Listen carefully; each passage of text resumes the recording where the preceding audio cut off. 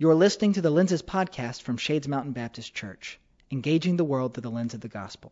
For more information and resources, visit shades.org/lenses. 2 weeks ago, Dr. Robert Smith Jr. from Beeson Divinity School came and kind of laid a theological groundwork, a foundation for our work on racial reconciliation. Dr. Bass was here last week as a history professor at Samford and kind of gave a history on racial reconciliation in Birmingham. Because if we're going to do about this work, we need to know our history. And tonight we're honored to have Dr. Michael Wesley and Dr. Danny Wood to have this conversation together. Dr. Michael Wesley is the pastor at Greater Shiloh Missionary Baptist Church, and we are thrilled to have him as one of our church partners, and we're excited about tonight. You have notes in front of you. If you don't have notes, I've got some extras back there on the music stand. You're welcome to step up and grab those. We also have Lenses questions. These are 20 questions that were designed to ask about any topic that we could discuss and then walk away with a Christian or biblical worldview about them. At the end of our time, we're going to hear a presentation. Then we're going to have time for Q&A. And then after that, we break up into small groups, either around tables or around chairs of about 5 to 8 people. And we go through these questions. The questions we're going to ask tonight, there are 4 questions. Questions number 3, 5, 10, and 13. 3, 5, 10, and 13. And I like to give these ahead of time because some people need a little more time processing so that they know what they're going to answer. Before we get started, we're going to stand together, read Scripture, and I'm going to pray. So let us stand as we read from Ephesians chapter 4. Let's read together. I, therefore, a prisoner for the Lord, urge you to walk in a manner worthy of the calling to which you have been called, with all humility and gentleness, with patience, bearing with one another in love, eager to maintain the unity of the Spirit in the bond of peace. There is one body and one Spirit, just as you were called to the one hope that belongs to your call. One Lord, one faith, one baptism, one God and Father of all, who is over all and through all and in all. Let us pray. Great and mighty God, we thank you that we are united to you and united to one another through your Son, Jesus Christ. I pray your Holy Spirit would be with us tonight, leading us in this conversation and showing us a glimpse of heaven and how we can be about your work of reconciliation here on earth. In the name of Jesus we pray. Amen. Amen. Hey, thank you all for being here tonight. How about this? Hey, thank you. I was just trying to see so you'd be thankful for that we have a sound system over here. And we put some funds to make it an even better sound system, so this will be great. Hey, thank y'all for coming and being a part of this service tonight. Thank you for Jacob for putting it together so that Dr. Wesley and I can come and just talk to y'all. A lot of the, I guess, the credit for us even coming together and getting to be friends is Tracy Hips over here. Tracy was bugging me for quite a long time, saying, "There's a guy you got to meet. There's a guy you got to meet." I think y'all have got the same kind of vision over there, and put us together. And first time we met, we said, we're glad we met. And we're able to get our two churches to work together. And we'll talk some about that as we close out tonight. But what we wanted to do was we're going to talk about a broad subject of racial reconciliation. And I think it's good just to hear from kind of two different sides and understanding some about racism. And then at the same time, what are some things that we can do to try to bridge some of those gaps and truly bring us together as we work together as both whites and African Americans. And so I told Dr. Wesley, first thing I wanted to do is him just to tell his story. There's good news and bad news whenever you get with Dr. Wesley, especially if you go out to lunch with him anywhere in Birmingham. You're there forever because everybody knows him. And I mean, you walk in the restaurant, everybody's got to talk to him. Then they interrupt him at the table. And as both a pastor and having been an educator, I mean, there were people that were coming into his life, and he is so well respected in the city. But as we drove around, he told me his story, having been here in Birmingham, and it's just really fascinating. So, Dr. Wesley, I'm going to let you start us off and just kind of give us your story. Well, good afternoon, good evening. It is a privilege to be here, and always it's an awesome experience to have moments with the pastor of this great church and my good friend and brother by a different mother. But I'm grateful for the opportunity to be with you tonight. Well, I'm Michael Wesley. I was born August 31st, 1954. The eighth child of Henry and Katie Wesley. My parents were pretty much hardworking persons. I did not know that we would have been considered to have been poor until I was a college student and in an economics class and listened to the numbers to realize that we would have fell below the poverty line. But in our upbringing, it was far from poverty. Our home was filled with a lot of love. Our parents both were in the church. My father was a deacon. My mother was a Sunday school teacher. And so we were brought up in that way. They were strict disciplinarians. And I, being the youngest of 8, had a lot in front of me to see. I saw some good examples because I have 5 older brothers. And I saw some examples of things I did not want to do. I saw the examples of what can happen when you don't do well or do right. And that was enough to convince me. It's probably why I'm preaching today.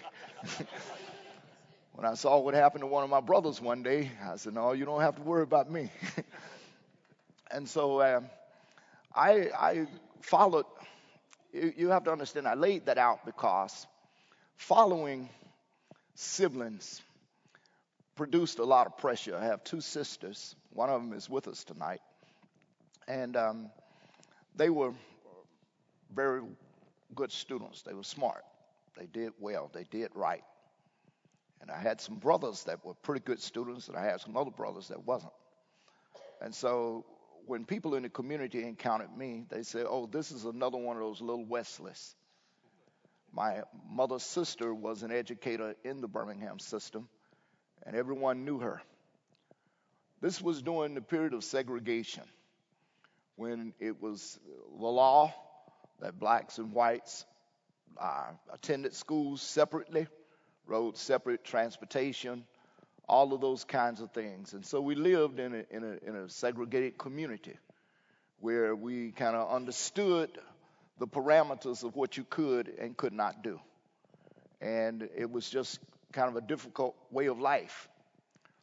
It was following my siblings at Washington Elementary School, where all of us went for 8 years, except my sister, who also went for a while, but then went to W.C. Davis School, that I decided a different path for myself.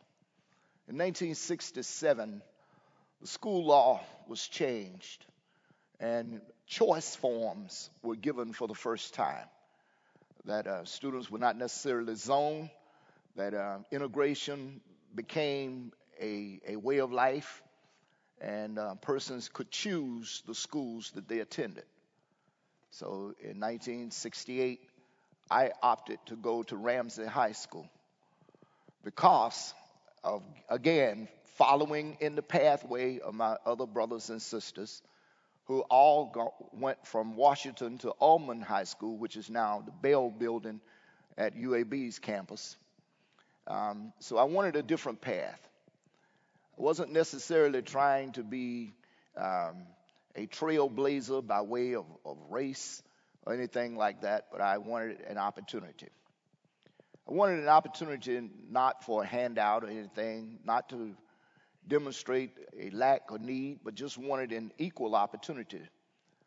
Growing up in the schools were separate. They were said to be separate but equal, but they were far from equal. Black schools were very much inferior. I listened to the stories of my older siblings who attended Ullman. When they would come home, and my brother played football once, and they asked him, said, do you know where these helmets came from? The reason that they're blue and not green and gray as Ullman's colors were. And he was told that these were the helmets that Ramsey had when they got new ones. My sister learned that in the typing class, of course they had typing in those days, not computers. Do you know where these typewriters come from. They had the manual typewriters. All of the kids at Ramsey and other schools had the electronic typewriters. And so they always received the hand-down typewriters. Even as a kid growing up, going downtown Birmingham, sitting at the lunch counters. We had to sit at the counters that said colored only, using the restrooms that said colored only. That was a part of what I grew up with. And so going to Ramsey was my first experience with integration, meeting with people of a different race. And it was also many of those students' first experience with meeting with people of a different race. And that was ignorance both sides. Ignorance meaning not knowing. There were stories that were told about blacks, and some of the guys that I got kind of friends with, I was a participant in the band and athletics and all those things, so we had a chance to kind of interact. And one guy asked me one day, he said, well, where's your tail? You know, because, the stereotypes had been just kind of maligned and laid as if black people were something other than a human. And so it was a learning curve. There were some things, some prejudicial things that I probably brought to the table, ignorance on my part about race relationships and other things like that. And it was just kind of a challenge. Nowadays, when students go to Ramsey, they have to take a test to get into the school. Our test was to stay in school, to stay there and to deal with the challenges. Because there was some name calling, there was some few scrapes and a few scraps, a few bumps and a few lumps. There was even some teachers who had not had the experience of teaching black students at that time. I remember in a history class, the word Negro was in the book. And she didn't say Negro. She said Negra. That was the way she pronounced it, Negra. And of course, smart me stood up one day and I took it up to her. I said, the word is Negro. And she said, now, if you ever make 100 on one of my tests, I'll let you stand on your head. Well, the next test, I was dishonest. I cheated. I copied verbatim out of the book, and she still marked it wrong. So, those kind of experiences, but I had great experience, though. At the same time, I was first person at Ramsey, first African-American to play first chair. I played first chair, first trumpet. I played basketball, baseball, football, ran track, and all of those kind of experiences. Got exposed to some great coaching, and people were struggling. People really tried to make it be a good situation. And I attended all 4 years, and I graduated. Some people graduated cum laude and summa cum laude. I graduated thank you laude. And having had the white experience at Ramsey for 4 years, I then sought to have the African American experience. So I sought for a college, all black. And there were two top schools. There was Tennessee State and there was Florida A&M.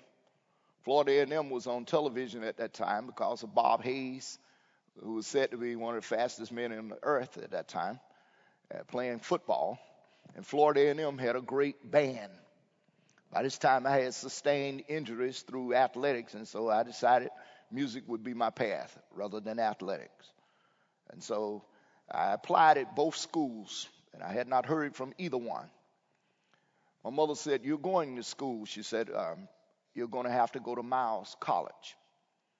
I did not want to go to Miles. She said, Miles is a good school. Your sisters had gone. Your brothers had gone there. I was, again, going to follow in that shadow. So I was praying, Lord, please don't let me have to go to Miles. Of course, I did not hear from Tennessee State. It was time for college to begin.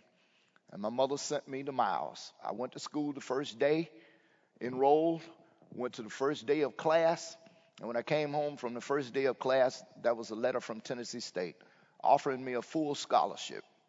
And so I picked my mother up. I said, Nashville, Pike or bust. And I went to Nashville, Tennessee State, majored in music, met a little girl.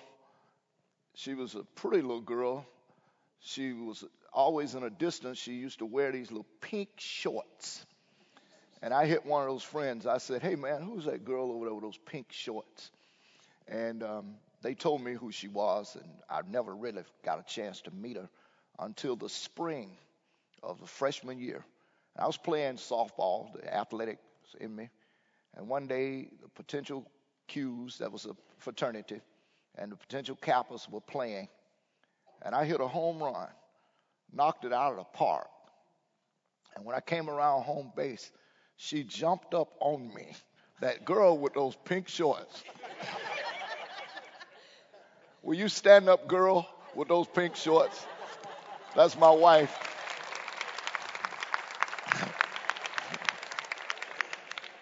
We've been married 35 years. We've been together 42. Can I ask a question? Sure. How many of you played in the band and had someone jump on you? No. All right. Just thought I'd push athletics. Thank you. All right. Okay. All right. Graduated from Tennessee State with a bachelor's in music, returned to Birmingham, and began teaching music at Lincoln Elementary School. Vanita was from Columbus, Ohio. She went back to Ohio. I came to Birmingham. We dated back and forth a little bit. But then after a year, we decided we either have to get married or forget it. And we chose to get married. And so we went to Ohio, got married. And that's the rest of that part is history. We now have 2 grown sons and 3 grandchildren. So that's the family side. But the other side was the career. In music, I taught band for 5 years. I had one of the top elementary school bands in the city of Birmingham, Lincoln Elementary School. We won all city band festivals. We went to Shades Mountain, all state band competitions, and our band got through on a couple of adjudications and earned superior rating.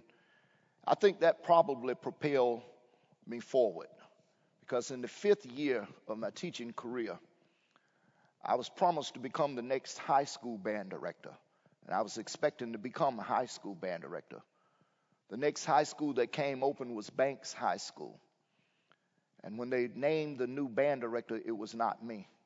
I was highly disappointed. But 2 weeks after, I got a call to the central office. And they asked me to go to Smith Middle School as assistant principal. Now, I did not have the certification at that time. I was a student at Sanford. I just earned a master's degree in music education. I was working on a second master's in school principalship. And they asked me to go to Smith. Smith was a white school with a few black students at that time.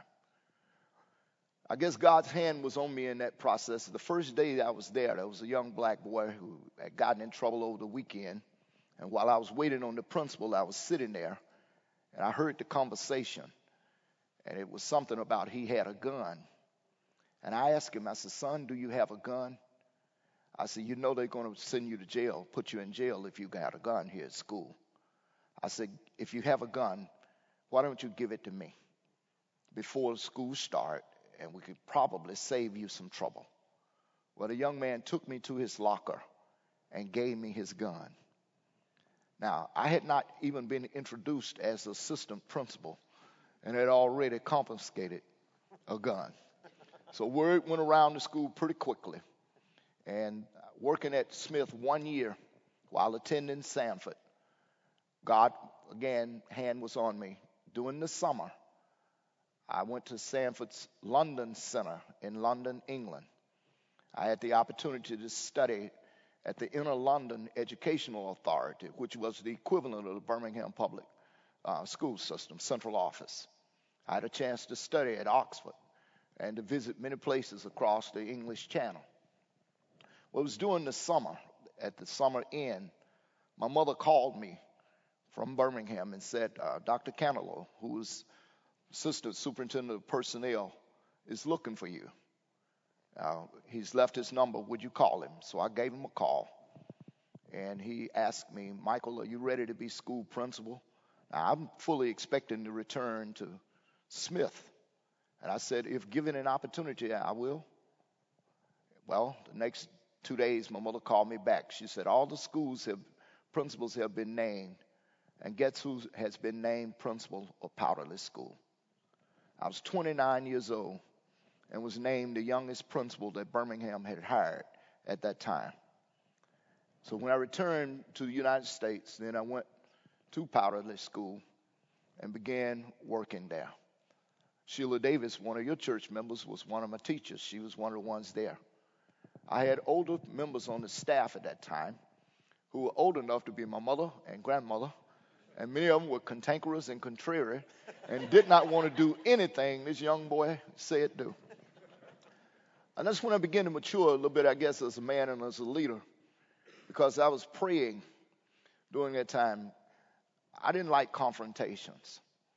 And there was experiences when sometimes you would ask people to do something and they did not necessarily want to do it. So I prayed, Lord, give me a little bit more bulldog so that I can make these people do. And God spoke something in my heart that set me free. He said, no, you don't need more bulldog, because if you had more bulldog, you would act like a bulldog. You would lacerate and cut and bite people. What you need is the integrity to tell the truth. And I learned that in my humor and in my foolish way of being, that I could get my point across by simply telling the truth.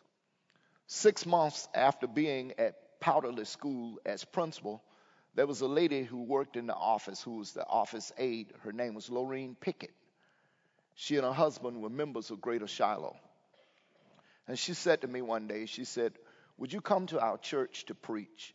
She said, our pastor is past 80, and we're looking to get a young man to come in to assist him.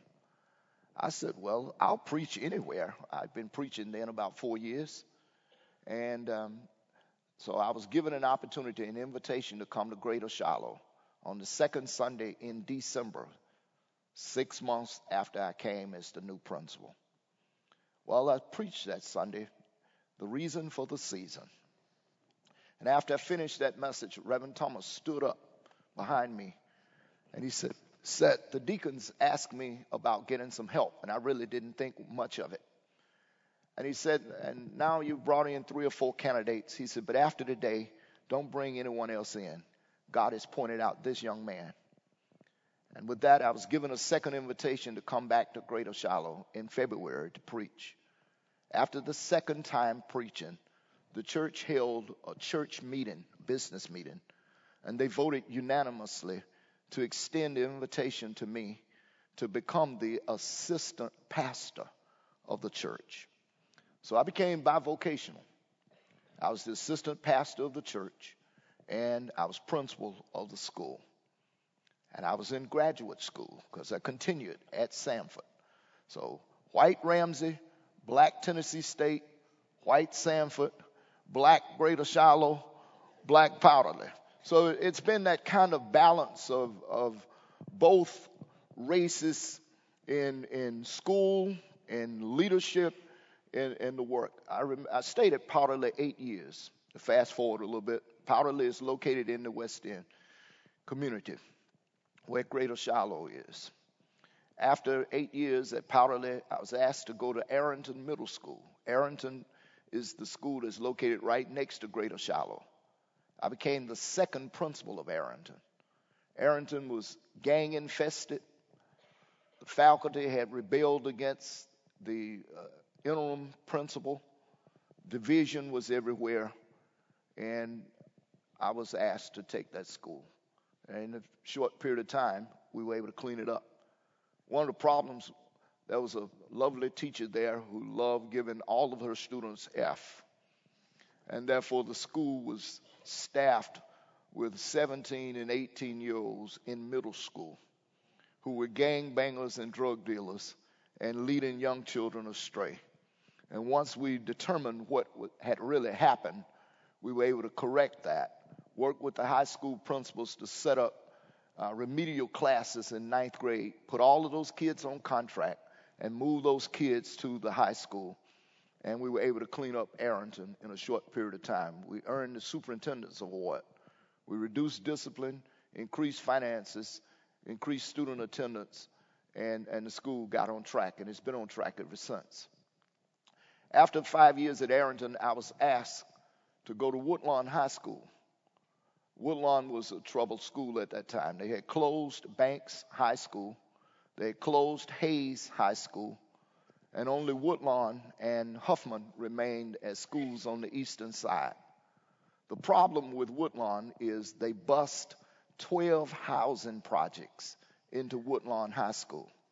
So there were gang wars every day. John Ippolito, who was the principal prior to my coming, of course, there was a demographic shift and it was becoming more African American. It became a kind of volatile situation. So they said to me, we need a strong black man to go into Woodlawn. And my sister, Janice, was already there. She was the senior counselor. And we started working together, but I said that would be nepotism for her to remain.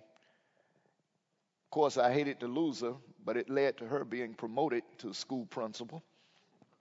And she eventually went to Powderly, where I had left, and became the principal of Powderly.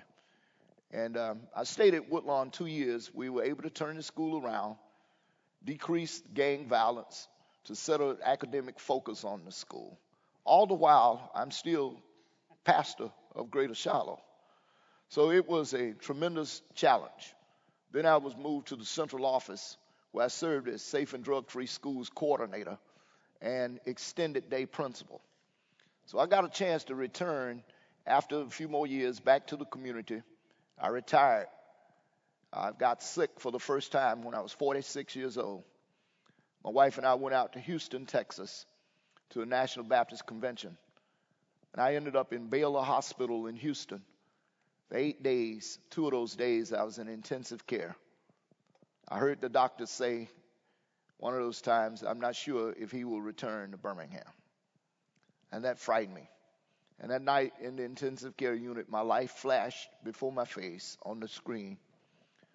And it was as if God said to me, are you ready to be pastor of the church? Now, I was saying, I thought I was, but I really wasn't. I said, if you get me up from here and take me back to Birmingham, I won't make any more excuses why I won't do what you ask me to do. And when I returned back to Birmingham, I said then my career in education was over. They never found anything wrong with me. That was God's way of getting my attention. I was off work from June to January. The law at that time was you have to have 30 years of work experience or be 62 before you could retire, and I was close to neither. The law changed that very year while I was off to allow persons to retire at 25 years of service in any age. I needed 2 years. I got those 2 years. I said, Lord, if you give me those 2 years, I'll come out and work for you, serve you fully. Well, I got to the 25th year, and they promoted me again in the school district. I got to the 26th year, and they offered me a different position even then as assistant superintendent. But I was torn. I went to the church, and I prayed. I said, Lord, I don't want to make a mistake. If it's really you, I want to be obedient. And when I finished, the Bible was there, kind of flipped, and it fell over on Matthew 19. And the passage of Scripture read, no man who has left father, mother, houses, and land for my sake and for the gospel, who shall not in this life receive 100-fold, and in the life to come, eternal life. That was my confirming answer.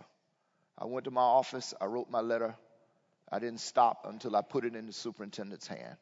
I said, I'm done. People said to me, you're crazy. I walked away from a job earning over 6 figures to go to a small African-American church full time. I went to work every day, no one in the building but me. I would sit there and pray. And I said, God, this seemed to be a waste of my talent and time. What is it that you want? And I began to dream and envision what church could be like. About that time, Janice had retired. And I said, come over and be in the building with me. And the girl who was secretary at that time was part-time. I said, come over and answer the phone. So 3 of us were in an empty building every day.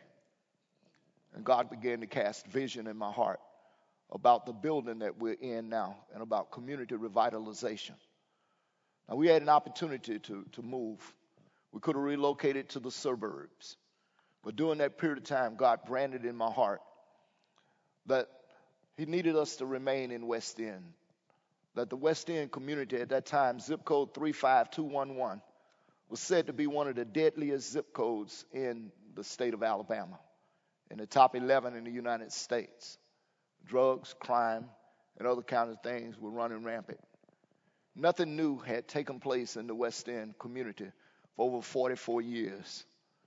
Having grown up in Birmingham, I was aware that West End at one time was a middle-class white neighborhood. All of the black churches during that time were located on the south side in the UAB area. That's where the heavy concentration of blacks lived. From Elmwood Cemetery all the way up to about 36th, 38th Street, 6th Avenue, 5th Avenue, 4th Avenue, 3rd Avenue, 4th Alley, 3rd Alley, all of that, all throughout the south side was heavily populated with blacks. On the upper end of the medical center, up past UAB, Veterans Hospital, up on the hill near Ramsey, a lot of immigrants. That's where the Vaccarellas, the Misserinis, the Shinaras, all those guys lived in that area. Bostonians and many European, Greek immigrants and Italian immigrants lived in that area. And when UAB, Greater Shiloh's church, was located right where the parking deck of UAB, should I say, Children's Mercy Hospital, was now the hospital that's been under fire. 6th Avenue Baptist Church was located right there where the hospital sits. Greater Shiloh initially was called Shiloh, and it was located on 19th Street and 7th Avenue. We called it Avenue G, where the Veterans Hospital is, diagonally across the street. The tragedy of 1902, that's another story, caused the church to move up the street to 7th Avenue and 14th Street, which is right across from Bartow Arena. The church began to build in the basement, and because of the Depression and other things hit, the church remained in the basement for almost 40 years. And finally, in 1961, the church finished the upper level of the sanctuary. But 1967, 68, UAB was flexing its muscle to become an inner city university. And so all of the churches that were located in that area were forced to move west. 6th Avenue, which was located where Mercy Hospital is, moved to its new location on Martin Luther King. New Hope Church was the church that's located on UAB's campus now, right next to Allen Stevenson Center. That church building, that was New Hope. Friendship Baptist Church was right there on 12th Street. Shiloh was right there on 14th Street. Southside CME was adjacent to Greater Shiloh. Our Lady Queen of the Universe was right on 6th Avenue. Union Bethel was right on 6th Avenue. All of those churches moved west and so populated the West End community. The first group of African Americans that moved into the West End community was serious about trying to develop a good life for themselves and their families. But over a period of time, over a 44 period of time, their kids grew up and they went away to college and got better educated. They did not return to the West End. So houses, original homestead houses, became blight and other kinds of things. Deterioration began to set. And it was about this time that the vision God was birthing in me began to live. We looked at relocating to Lakeshore because at that time it was going to become the coming area. But God spoke deep and said, no, I need you to remain in West End. The community needs the church's mission and vision and presence and ministry. So we did a survey with all of our congregation. We brought in architects to look at what we could do to maintain that facility. It was told to us that we would have to take out 18 houses to do what we were seeking to do. And it just did not make sense to dismantle a functioning black neighborhood to build a church. And there was some virgin land in the community. We went to the landowner and asked him to sell us the land. And he said he wasn't going to sell it because he had a commercial project that he wanted to complete there.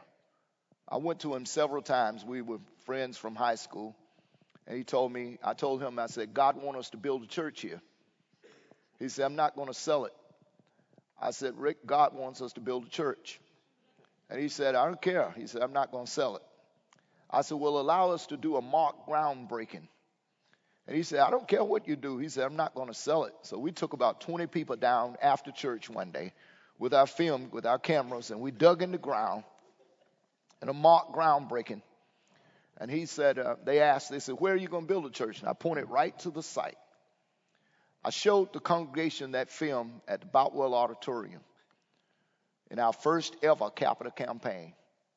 Our first ever capital campaign, we had 287 people who pledged $1.3 million. We didn't collect all of that. It's easy to pledge. And so I learned about 3-year campaigns during that time because right about that time, the bottom dropped out of the economy. But anyway, 2 weeks after I showed the film to the church, the guy called me. He said, Mike, he said, do y'all still want to purchase the property? I said, yes. He said, God woke me up, wouldn't let me sleep, said I'd left the church out. Well, we negotiated the deal. We bought the property, and nothing else has been on that property since. A couple of years ago, the young man passed away and went to be with the Lord and never did anything that he wanted to do with the property. So we're sitting there, and we're still having a heart to revitalize West End. And part of revitalization means that there has to be racial reconciliation. To be honest with you, I don't have to give you the history of all of that. But in what has happened in race relationships, people migrate to communities like themselves. Whether that's natural or unnatural, they do it. We do it as human beings. And what happens with that means all of the white people left West End, all of the educated black people left West End, and it left West End, stripped. And so if the community is going to be revitalized, there has to be first reconciliation, racial reconciliation. And then there has to be some level of redistribution of some of the resources so that there's not just a disproportionate of resources all in one neighborhood and none in another. And then there has to be relationships built that lead to partnerships, and partnerships lead to projects, and projects lead to communities and people being changed. And so my history has been a good history. I've had a balance.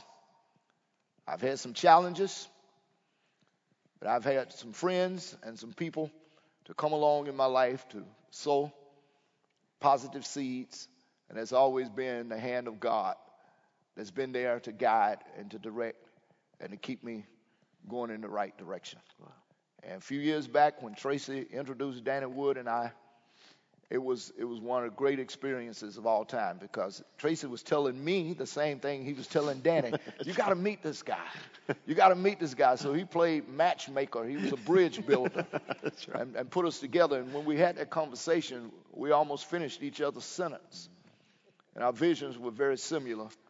And I did have the privilege of going with Danny and with Jeremy and with several on a couple mission trips, including the trip to India. And it was one of the great highlights of my life. And I'm grateful to God for the opportunity to share together. And wherever God carries us in the future, we look forward to the exciting challenge. Yeah. Amen. You grew up, incredible story.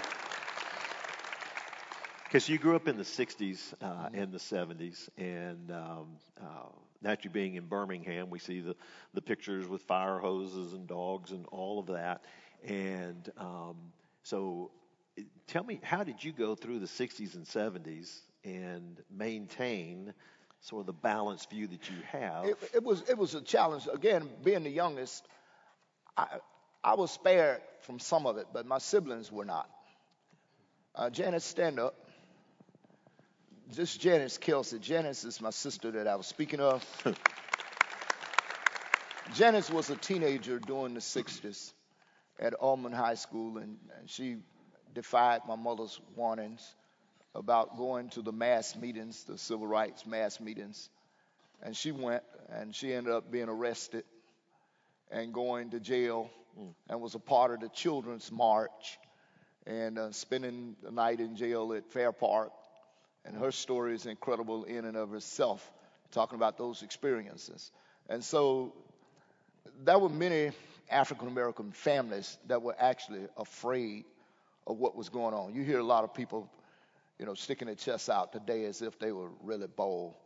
But our parents really were trying to protect us, to keep us from getting hurt, participating in those kinds of things. There was some that went forward. She was one. My brother was another. And like I said, I saw enough examples. If they were going to go, I was not. So I stayed home and watched them on television. But I was aware. We were right in the center of it. The church meetings, many of the meetings were held at the church that we attended, South Illerton Baptist Church. My mother was a civil rights worker. She participated in the Civic League. So she was a brilliant person who did a lot of the paperwork for persons who had need of those kinds of things. But 16th Street Baptist Church, I remember when it was bombed in 1963. We were at church at South Illerton, and pastor came out of his study. The phone rang. He came out of his study and announced 16th Street Baptist Church has just been bombed. And all of the black churches in Birmingham were dismissed at that time because there was fear that other bombs were still in other churches and no one knew exactly where they were. So that was a period of fear and trepidation to some degree. And but to try to, my heart was to not receive a handout, but to demonstrate that I was just as good as anyone else. I was just as smart as other kids. I could run just as fast. I could play just as well on the instrument. And I just wanted an opportunity. And so that was the mindset of most blacks during that period, was just to seek the opportunity, the same level of opportunity that white kids were given. Yeah, it's those are turbulent times, naturally, when you grew up in the South. And so seeing there in Birmingham, and we're about the same age. I was also born in August, but it was 1953 on that, so I kind of paved the way for you. And growing up in Atlanta during that time, we were in an all-white neighborhood. Went to a school. They began to bus some kids in, and for us, there were just I think there's like 4 black families. I can remember the Nesbitt's, the Jones, the Moores, and the Rose, and that was it. That was who was in your school. And but there was a pretty good bit of racism from us as in the white community towards the black community, because what the black community was doing was saying, we're going to stand up for our rights. And so from the white community, it was thought of as they're just a bunch of troublemakers and all of that. And naturally, you would hear the stories about those that were protesting or whatever. And so it was, you were just sort of torn on that because I was just a kid. And so as a kid, you don't sit there and look at the depth of the systemic problems over there. It's what you see, maybe on TV or hear people talk about on there. And it was finally just being in school. And I went all the way through elementary school and was never there with a person that was an African American. And it was only until I was in high school that I would meet some. I'll never forget that the girls basketball team. My best friend dated the star player, and he asked me if I would be the statistician for the girls basketball team. I said, yeah, it'd be great. And so we got to travel to all the ball games, and there was a black point guard named Linda Moore, who I had a great affection for her because I was in a driver's ed class with her, and there was just a chump of a guy, and I remember his name. I don't remember most of y'all's names, but he was an idiot. And he sat behind her, and she had a boyfriend named Pito. And he would sit there and he'd go, Pito, Pito, Pito. She hear that going on. She turned around and slapped the fire out of him one day. Bam! She slapped and said, don't you ever talk about Pito again. I went, whoa, I like Linda over here. And he never did anymore, which was great. And so we would travel together on the bus, and I'd sit there and I'd talk to her and get to know her. And my job was, if they had jewelry, I'd hold on to their jewelry while they played basketball. So I held on to her ring, her class ring. She was a year older. And during those days, when you ever went steady with someone, if you guys remember this, the guy would give their senior ring to the girl, and then she'd wear it. She put some wax under it because her fingers weren't as big. And Danny, you know that. You gave yours out to a lot of girls. And so, they get that and they put it on. Well, if you were going steady with a girl and she had her ring, you could take her ring and put it on your small finger. So I would take Linda Moore's ring and just to hold on to it. I just kind of put it on my finger just to hold on to it. And I thought when I was riding back on the bus, I said, I wonder if I should go home with her ring on and tell my dad that I'm dating Linda Moore over there. And I didn't, but I wanted to so bad, so bad. It was so much fun. But what that did for me, and it was like when you think about what Dr. Wesley, what you talked about, is that you were in both worlds, Yeah. and as you were growing up, and it helped you to try to understand that. It did the same for me. And then at Auburn, there really wasn't that many times we would cross paths with people that were black. It was an all-white fraternity. But when I went to work with a telephone company and got an opportunity to work downtown, it really helped me. There was a guy by the name, his first name was Foster, who worked in the same office that I did down in the Phoenix building. And Foster's the guy you want to go with. He's like Dr. Wesley. Man, you walk down the street, everybody knew him. Foster, how's it going, man? He's the nicest guy. And we would sit and just talk. And I built such a strong friendship with him and affection for him that those feelings that I felt like I had as a young person, I was dealing with those. And now as I'm out in the real world and I'm matching up, I'm saying, there's no difference, okay? We're all created equal in God's eyes, and we're all God's creation. And I said, it helped me to walk through that because of building the relationships. And as we began to do a partnership here, our goal, and we started the goal of building relationships. We didn't just sit there and say, let's do some projects together on that, but let's build. And this is part of both our views. And we built relationships. And let's build the friendships first, and then we get together on the vision for how to help transform the West End. One of the things I would like to say to all of us, and I know sometimes when you get into the subject of racial relationships, you tend to feel guilty. It's easier to talk about it when you're in isolated groups, but when you're a mixed company, it becomes a little more challenging. But all of us have to realize that it wasn't your fault. No one here laid down the law. The law of the land contributed to what really happened. From the time of Plessy versus Ferguson, and I don't want to get into the history of all that, but for 100 years, almost a full century, right after slavery ended and segregation became the law in terms of blacks, in terms of transportation, public transportation, facilities, schools, and relationships. It became illegal. And it was driven down into the hearts and mind of people that you are violating the law. If you were a white person and you demonstrated sympathy or empathy toward a black person, you were violating the law. And so consequently, people pulled back. And people did not try to build relationships. And it really is, it goes deeper. It goes to the myths of superiority. And it's the same kind of thing that happened to the Jewish people. History now records the Holocaust because the Germans came against the Jewish people. And the Germans at that time ascribed to a myth of superiority. It's an Aryan myth, A-R-Y-A-N, if you want to look it up. Aryan myth of superiority, which believed that with power and force you can crush people who are less stronger than you. And therefore they ascribed to that myth. The Germans wanted people to believe that they were superior. Then later, European people began to ascribe to another myth of superiority. It's called the Nordic myth of superiority.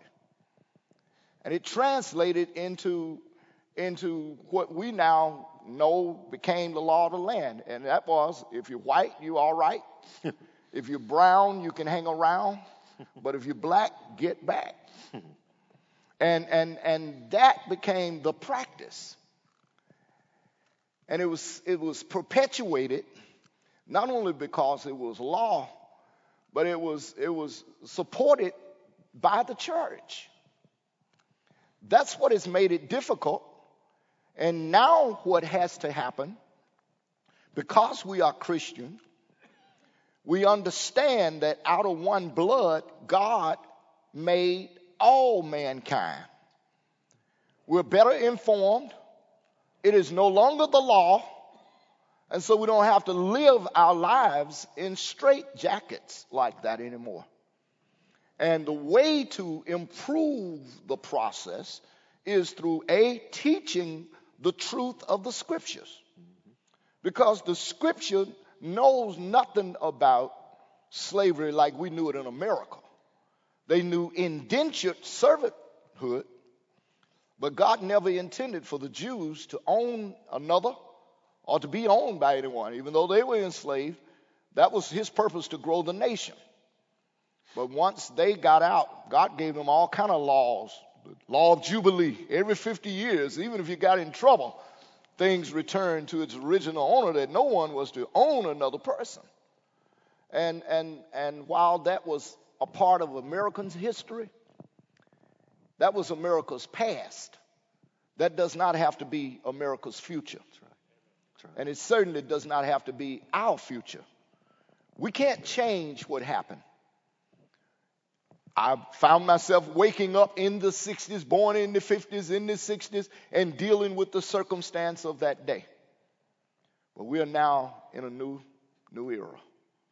And young people who attend the schools, people who are exposed to various other cultures, you begin to see the commonality that's among all people.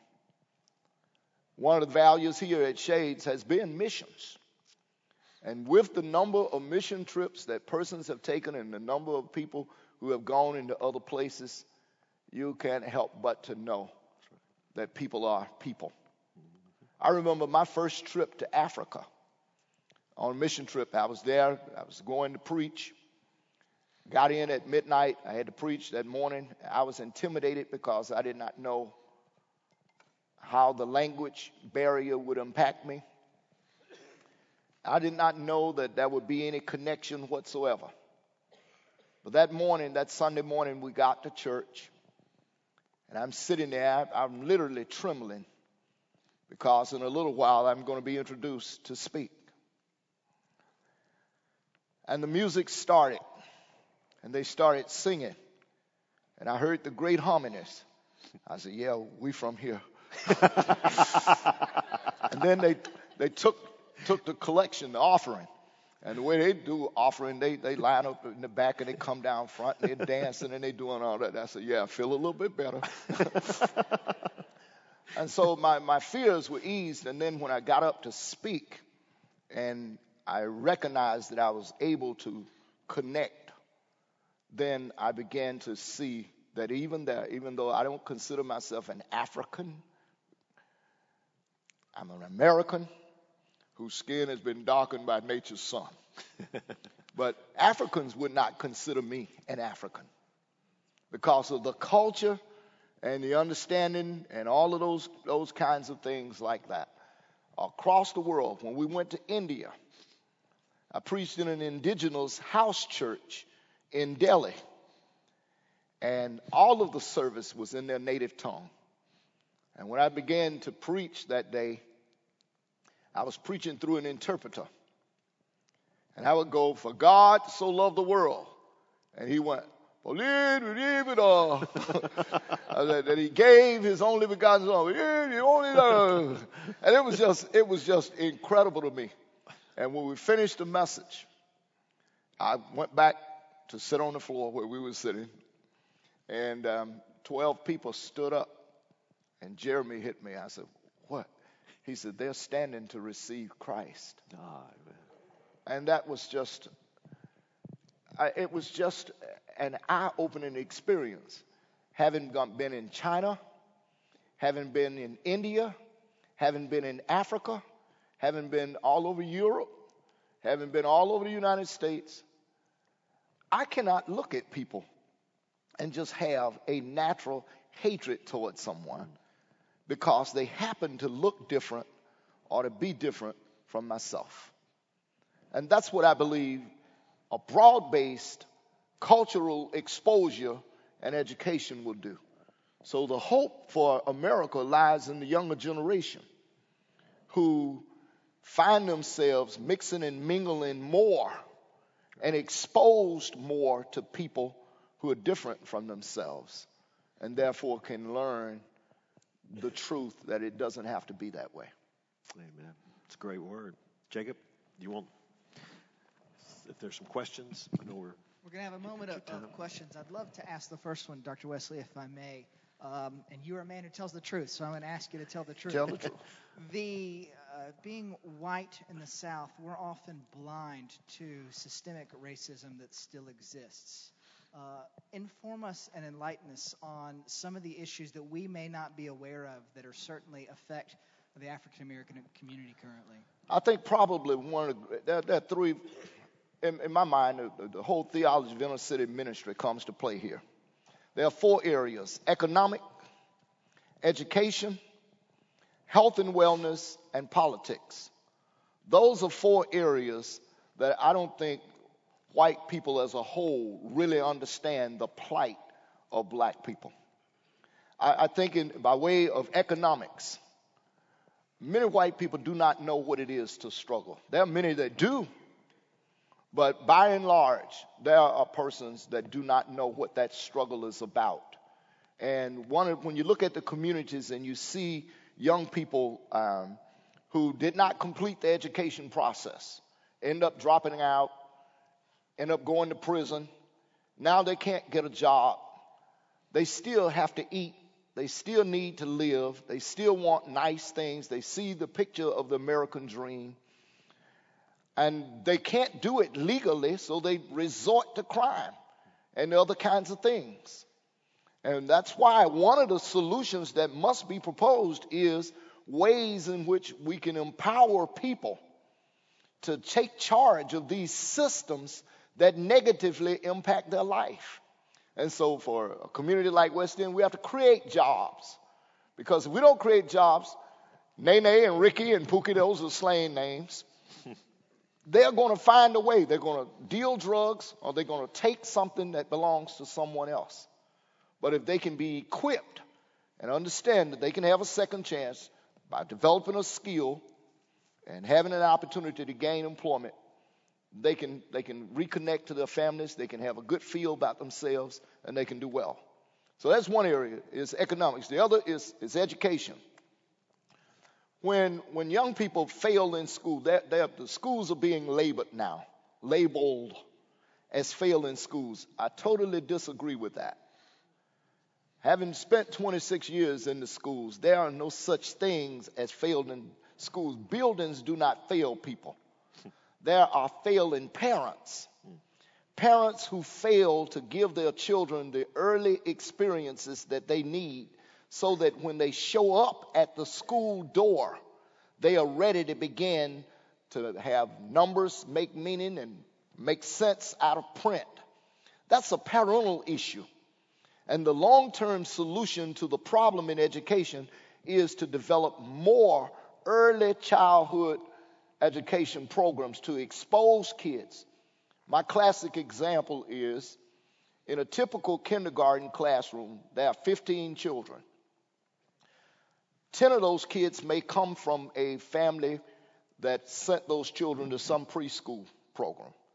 5 of those kids will, because the young teen mother got pregnant early and had to go to work at McDonald's, so the child was left home with grandmother.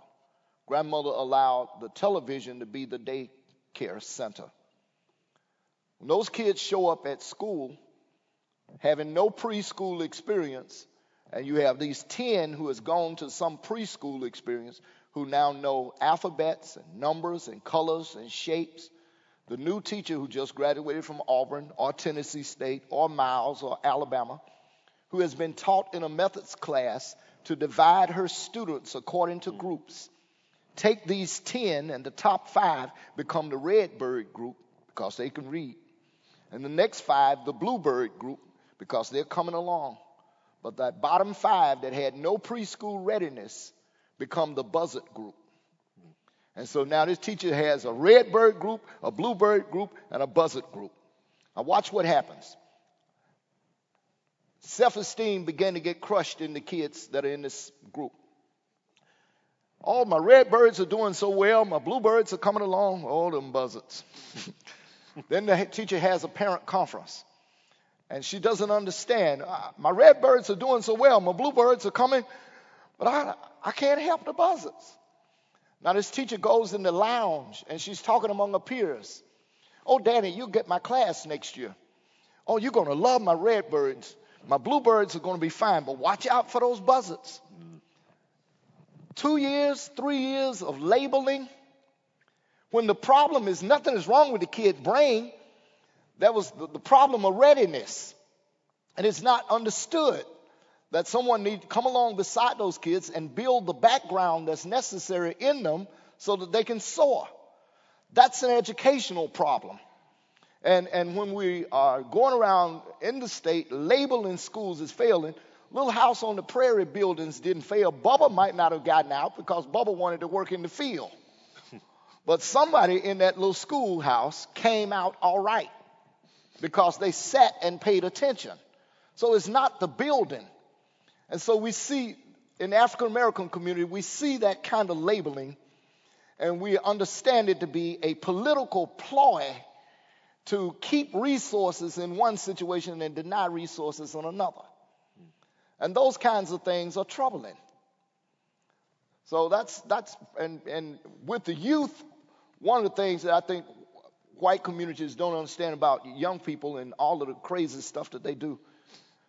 Young people are filled with rage. If they don't come up in a nurturing, loving environment, youth gangs are replacing families. They're giving young people what families used to give, a sense of belonging, a sense of nurturing, a sense of feeling, a sense of caring. I got your back. Even on the street, I'll protect you. Usually you get that at home. You get nurturing and love and security and discipline and all that at home, but now it's happening somewhere else, and it's not being done lawfully or legally. And young people, here's a young kid, I'll be honest with you, brutally honest. Here's a boy, young male. His mother has him out of wedlock. She doesn't get married. She ends up with another boyfriend, and then another boyfriend, and then another boyfriend. And he's wondering, where's his dad? And he can't say anything to mom or do anything about it. So what is going on inside of him? He becomes packed full of rage and anger. And he goes to school, and here's a female teacher, no male in the school. None look like him. And he doesn't know how to release that. And consequently, they say, okay, you're bad. You're a troublemaker. Okay, you want me to be a troublemaker? Let me show you how much trouble I can make. And so life becomes a self-fulfilling prophecy. And consequently, okay, get out of my class. Next thing, get out of my school. Okay, now if he has trouble with school, then guess what the next level is going to be? With law. And he's down a trail. And so there are two ways to that. That's the Buzzard Group pathway. That's the trouble pathway. And both leads to the same place. Wow. Uneducated, no means of economic survival, and consequently, rage and bitterness and hatred and criminal activity. Thank you very much. If I can add to that, the vision, what he just shared with you is the areas that he wants to impact, to see a transformation in the West End. It's not just putting a church in the West End, not just doing some projects in the West End, but he's got a great vision to see a transformation take place in that, creating jobs, picking up the education aspect of it, and developing strong families and finding a place there for them to come. So this is why we as a church are partnering with Greater Shiloh, is because we are working with his vision and trying to bring our people together and resources together to see that happen. And that's part of his heart right there. Thank you for sharing that. Next question. Which year did I start at Shiloh? 83. That was the bivocational time, Okay. right? Right. Yeah. Well, one of the great needs that you find in schools today is they begin, listen, this part of the political process, we put so much emphasis on test scores that we begin to stop educating children. And we begin to remove vocational programs. The vocational programs always gave kids who were not going to college an avenue, a skill set that can be developed. Now here in Birmingham and in Alabama, we have learned that the industry persons still need plumbers and welders and brick masons and electricians and heating and air persons. And so now there's a desire and a need to return to providing that skill set again. Because it has always existed, but that was because a lot of times people who are making the laws concerning education have not gone through a process themselves. And that's what is disturbing when we see it from an educational standpoint and what bothers black people. Okay? I'm just, continuing down that trail. I appreciate that. Any other final questions?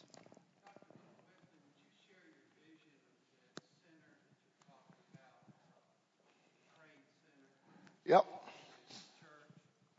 It's multifaceted. Alabama now they're teaching skills on the south side now.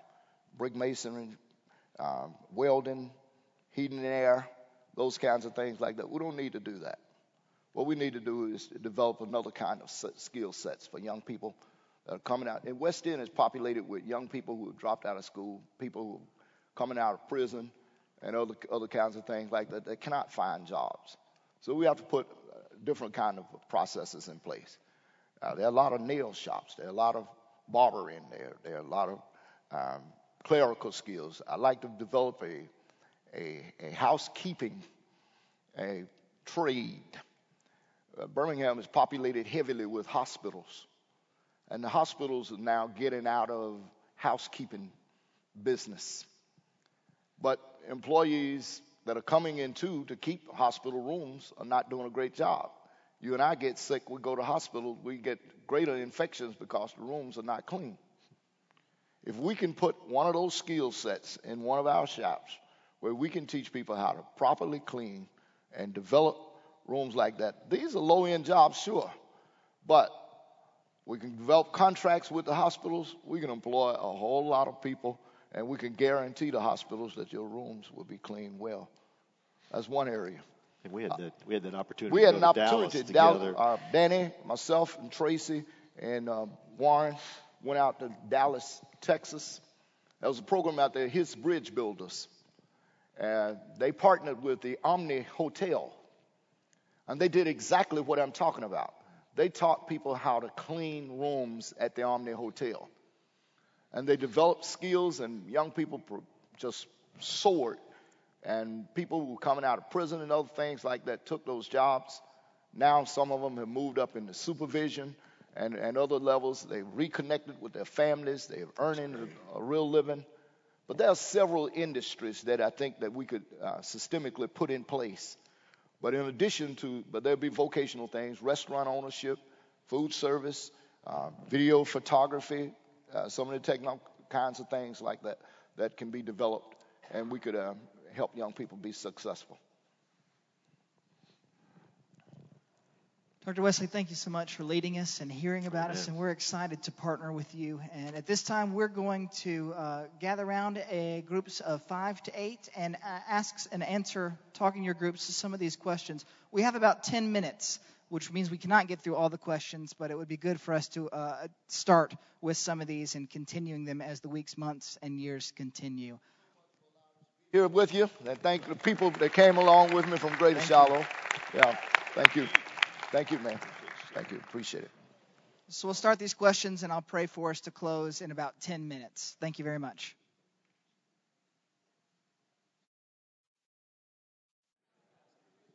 All right, friends, we're going to, I hope your time at tables have been productive, and I hope that these conversations continue. To our guests tonight, we want to thank you so much for being here. What a treat it is to have your presence, and you're welcome back anytime. Let's close together with a short closing prayer to be read all together. Heavenly Father, give us the grace, wisdom, and boldness to make our church look more like heaven. In the name of Jesus, amen. Have a great night. Next week, we're going to be a GIC kickoff, and then the week after that, we'll be back in here. Have a great night.